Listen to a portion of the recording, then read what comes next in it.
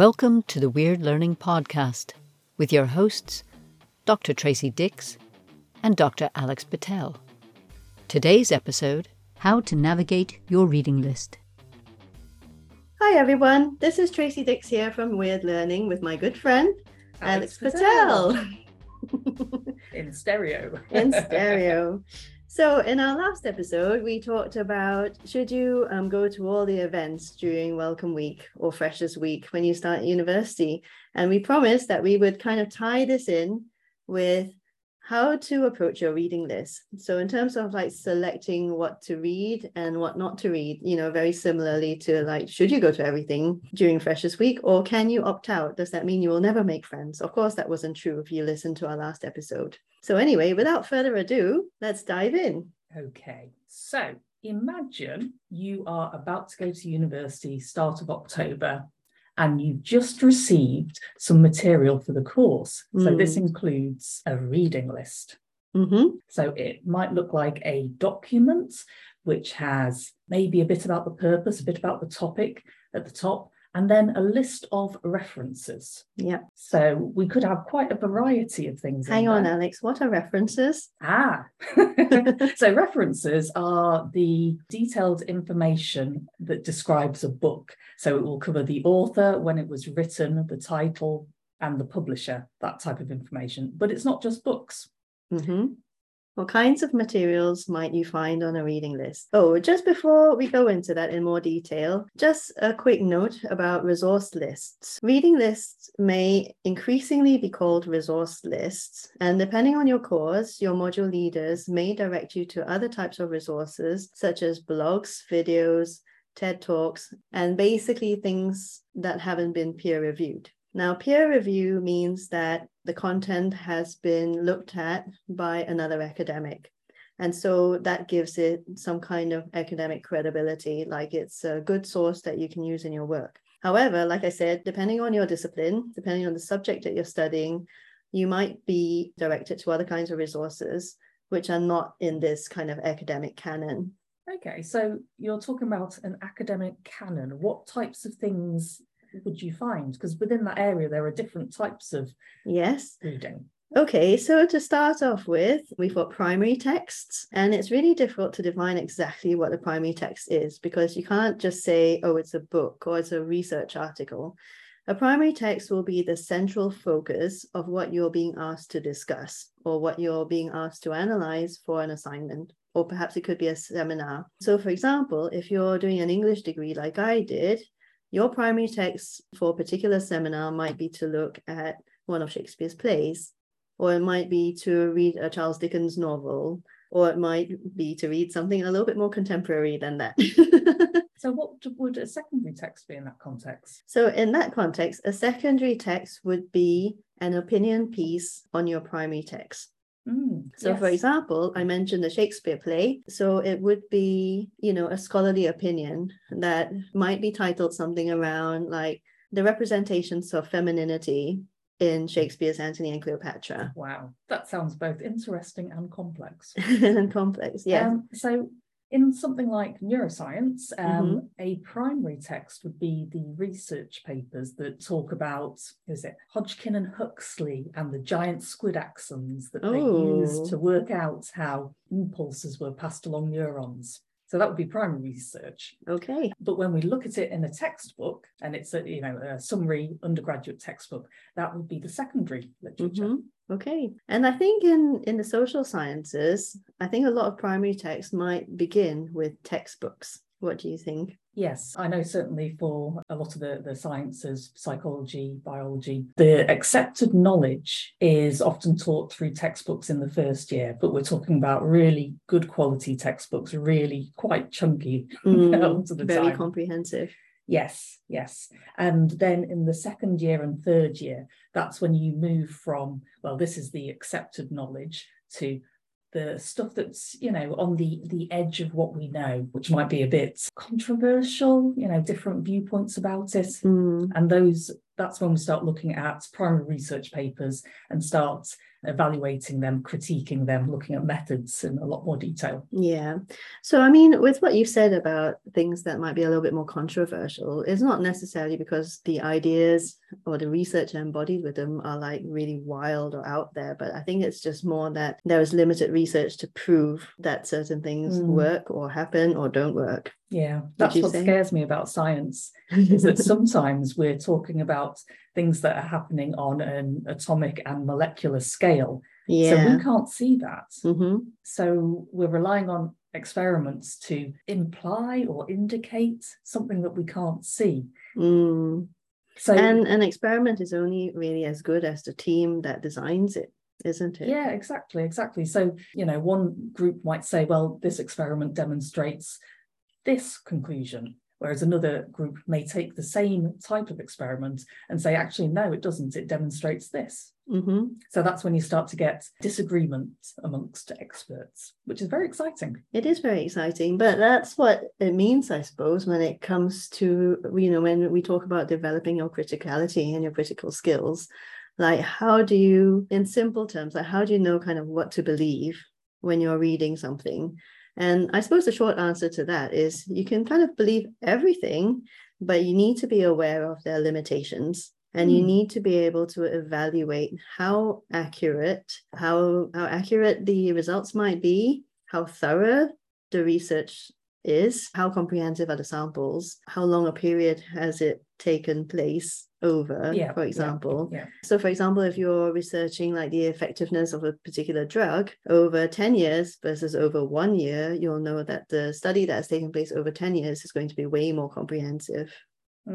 Same goes with, sample sizes. Yeah. Criticality brings up so many questions. And this is something that I'm sure we're not going to just spend one podcast on, but many, because there are lots of different ways of approaching it. But a simple one is to ask questions like what, who, when, why. Super easy. And that's just, just a starter. But we'll go into more detail in the future. But also, when it comes to the criticality, I think we will focus future podcast episodes on really delving into particular topics so that, it gives you a good idea of what we're talking about. So if there are certain topics you'd like us to delve into the criticality around and model some of these techniques, please send us a DM. So what kind of topics could we look at? So for example, if you have been set your first assignment topics, we'd be very happy to kind of explore some of the criticality around that with you. Obviously, so here's our little disclaimer. We are not going to write the essay for you, but it's just about brainstorming some ideas. What are the routes you can go on when you're analyzing your essay topic? And what kind of evidence do you feel you would need in order to really develop your argument? And that will help you structure your essay as well. And, there's a lot to go into with all that. So like I say, an essay topic would be really good to like really delve into these techniques. So send us your assignment topics when you get them. I actually find it really interesting, even if it's a topic I don't know anything about. It's about asking questions, really. It is. And the most deceptive ones are the ones that are phrased very simply. If an assignment question or a topic is phrased really simply and you kind of think, oh yeah, no problem, I can do that, we will challenge you. So send us those topics and we'll go into them in a lot more detail, and hopefully you'll get loads out of that process. Yeah. I'm just thinking about the simple topics. I think we had one in biological sciences, which was the cell. It was just like writing something. Right about the cell. I think so. There must have been a question. There should. What does the cell do?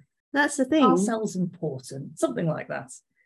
Day in the life of a cell. The cell is very broad, isn't it? Because from there you can go into, are we talking about plant cells, animal cells, human cells, brain cells? That's the thing with deceptive, simple questions. And if you've got a 1,000-word essay, you need to narrow it down to either you're going to try and do a comprehensive rundown of cells in general, which means that it's really hard to focus on one thing and you need to have a very broad knowledge, or you focus on one type of cell and you devote your 1,000 words to that. But you need to define the scope of your response in your introduction. Yes. So I'll stop there with that one now. We'll cover that in more detail. We could just go on and because on, we will. We need to go back to that reading list. We do. Okay. So it's a big reading list, and we've looked at primary, secondary textbook type sources. You also get books which tend to be a review of the subject area, the topic. Yeah. And so those may have been written by different research labs or, key figures in that particular area. So what else? Okay, so the other thing I was going to say is, so earlier on I mentioned that secondary text would be like, for example, scholarly article. So a critical kind of scholarly article on the representations of femininity in Antony and Cleopatra, for example. However, you might be asked to kind of analyze critical theory as a primary text. So for example, in a lot big words there. Okay, in a lot of introductory modules, so the modules that kind of set the foundations for the kind of knowledge that you need to build on for the rest of your degree, they will often be called things like critical methods or critical theory. And the idea is to kind of teach you different ways of analyzing certain issues, different ways of thinking, different perspectives. And so in those cases, when you are set the reading for those modules or those seminars, you're very likely to be asked to look at, for example, read this chapter on a certain critical theory. So read this chapter on Marxism, for example. So that is about a critical tradition and perspectives. So it kind of contradicts a little bit about what I was saying about, what are the kind of scholarly perspectives around a primary text. But it depends on the purpose of your seminar, and it depends on the purpose of your topic sometimes. So the boundaries can be a little bit shady at times. Okay, so that's an interesting link. Purpose of why you're doing this reading. Is that an important thing to have? Yes, I think it is always really important, because... So you're not just reading for the fun of it, or to just get I'm afraid not. Of the subject area. If you found the information in our podcast useful, please share your aha moments by either tagging us at weird.learning on social media or telling us in a DM. We'd really love to hear from you so we can share even more helpful tips. Feel free to ask us questions about your uni assignments, and we'll be sure to address them in future episodes or on our socials. So do follow us and or subscribe to this podcast so you don't miss new content. Finally, if you enjoy listening to this podcast, please tell your friends about it and consider leaving us a review on Google, iTunes, Spotify, or whichever platform you use, so that we can reach and help more people. It also means that we can make this podcast even better. If you email us a screenshot of your review, we'll also enter you in a weekly prize draw to win a half-hour study consultation with us, completely free. More information is available in our show notes.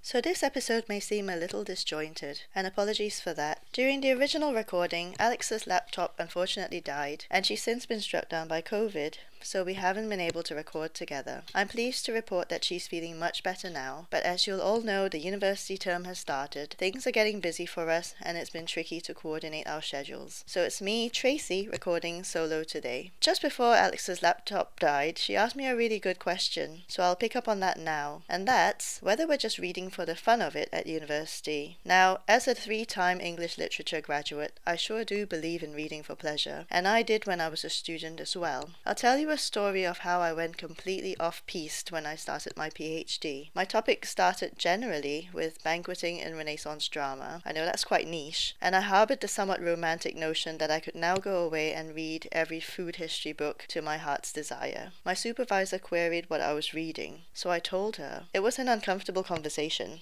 but necessary, as books on the history of bread, the history of food in Britain, and so on were too general to start with, and it's unlikely I would have learnt anything too productive from it anyway. I did, however, go on to incorporate some of these resources in my thesis, but this was done in a much more strategic way to ensure that it was all relevant to my project. So when you seek support, it's important to be coachable. This means you may not have the answers to your next step yet, but your tutor, advisor, or mentor will help you identify what that should be. Their questions may feel uncomfortable, but it usually comes from a good place, and you need to be open and honest with your responses to get the best outcomes from these appointments. So, in order to engage properly during seminars and do well in your assignments, you need to devise a research and reading strategy and understand what the purpose of your reading is. This always begins with analyzing your task, whether it's reading to prepare for a class discussion or preparing for an assessed essay. Now, we get asked a whole range of questions around academic writing, such as, how do I structure my essay clearly? I'm so confused by all the articles and research out there. How do I organize it all? How do I write my introduction? My tutor tells me that some of my points are irrelevant, that they go into too much detail, or that I'm not specific enough. How do I improve in these areas? When you're writing an essay, this always boils down to analyzing your topic first. And I'm really excited to share that Alex and I are preparing a free webinar on how to go about this. We'll be releasing details on how to sign up on Thursday the 13th of October, so be sure to set your reminders. We'll be setting you a reminder too. Analyzing your essay topic is such an integral part of academic writing that even if you think you know what we're talking about, I strongly urge you to sign up and attend. It's completely free, and the information we'll be sharing is absolute gold. Take it, keep practicing it every time you have an assignment to work on, and if you implement our recommendations, you'll be on your way to achieving a first-class degree. Okay, since I mentioned earlier about approaching your reading list when it comes to seminar preparation and approaching assignments, let's focus on how to decide what and how much to read when preparing for class discussions first. When you're reading to prepare for class, this is usually so you can present a brief summary of what you've read and engage in discussions. So read what you're asked to read. This may seem really obvious, but sometimes what you're asked to read can be difficult to understand. Make sure you develop a thorough understanding of the information presented to you so that you're able to engage with discussion in seminars or tutorials. So okay, but what if you don't understand any of it? That's a real barrier. We talked about different kinds of social interactions in episode 4 on Freshers Week. As with our social lives, there may be some interactions that we may not want to admit to. And the same goes for resources like Wikipedia, searching on Google, using YouTube, for example. In fact, there are some academics who may tell you never to turn to websites like Wikipedia. However, if there's some concepts that you're having trouble grasping, there's no shame in turning to other resources to help you form a basic understanding of concepts before you build upon this knowledge. And yes, this means that you could find something online that just makes difficult concepts easier to grasp. Just be sure to have a look at a couple of different sources to make sure the information is consistent. In the university context, the resources I've just described are known as grey literature. They are not peer-reviewed, and so they sit outside what's called the academic canon, which consists of monographs, that's a fancy word for a book, journal articles, readers, which are basically collections of essays, and academic textbooks. Look at a variety of sources because individuals explain things differently. So find explanations that resonate with you. Try to develop such a comfortable understanding of these concepts that you're able to play around with the ideas a little. Apply them to real-world situations so you can engage with the discussions in class. This makes for a much richer learning experience when you're at university. We explained what primary texts are earlier in this episode. If you will be discussing a primary text in seminars, then you'll need to have read it beforehand, but you won't necessarily need to have read the whole text. Sometimes it'll be sufficient to read a couple of chapters and dip into a few secondary resources to make yourself aware of the critical debates surrounding the text. If you're studying for a degree in the sciences, then it's likely that your course will be very knowledge-based if you're in the foundation year. This means that you'll be tested to make sure that you have a solid understanding of established knowledge in your subject before continuing. It's very likely that your course will still be very heavily reliant on learning from textbooks in the first year. So our advice to ensure that you have a full understanding of the key concepts still applies. Use grey literature to make these concepts more accessible if you're struggling with them. You'll start to use specialized databases to find journal articles in your second year, with a view to formulating a research question for a longer research project in your final year. We'll go into all of this in future episodes. So what if you're preparing an assignment? What do you need to read then? The most effective way to produce an assignment that clearly answers the question, presents relevant evidence, and engages with it critically is to analyze your topic first. We'll have to devote much more time to explaining this and giving you examples. So as I mentioned earlier, the webinar that we're planning is exactly what you need to help you with this. Set your reminders to sign up for the 13th of October. We'll be releasing another special episode on study tips, and the link will be in our show notes. If you'd like us to help you analyze your essay question, please send them to us by email,